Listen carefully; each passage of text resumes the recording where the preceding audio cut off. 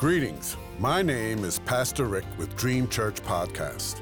God has given me a yearly devotional on prayer from Genesis to Revelation, guiding you to read and to help you pray daily, with a scripture reference, comment, and ending with prayer.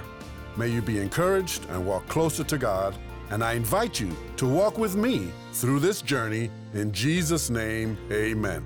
Today's scripture reference is for June 25th.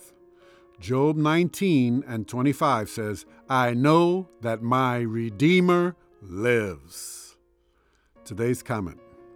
When we pray, it's nice to know that we know that we know that we are heard, that we are answered, that we are assured of our salvation, all because we know that our Redeemer lives, the one who walked the earth, the one who died for me, the one who was raised from the dead, the one who sits at the right hand of the throne of God the Father in heaven, the one who's coming back just for me, and of course all those who are in Christ, the one whose words in red I read in the Bible, the one I have a daily walk with, and the one I want to know better.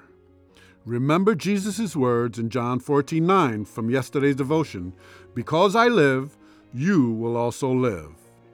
Job had this assurance also.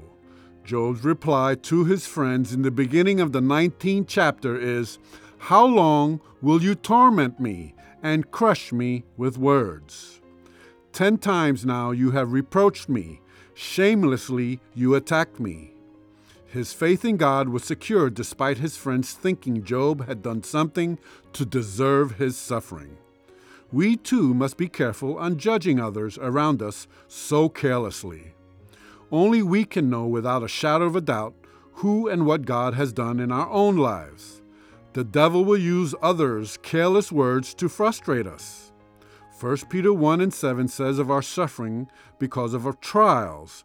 It says, These have come so that your faith of greater worth than gold, which perishes even though refined by fire, may be proved genuine and may result in praise, glory, and honor when Jesus Christ is revealed. Job proved this to God, the devil, his wife, and his friends.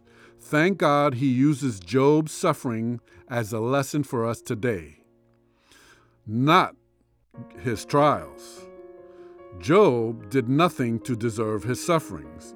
God proved to the devil Job's faithful endurance and love for the Lord.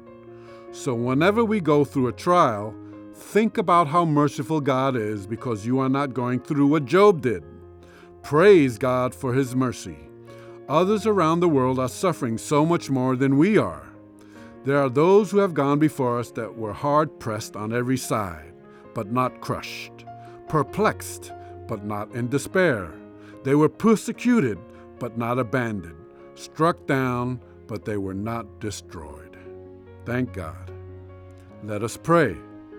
Dear Lord, thank you for your great mercy and compassion towards us. Thank you for the story of Job.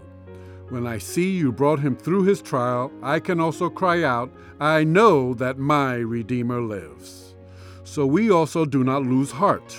We fix our eyes on the author and finisher of our faith, Jesus Christ. So it is by that powerful name of my Redeemer I pray and say, Amen.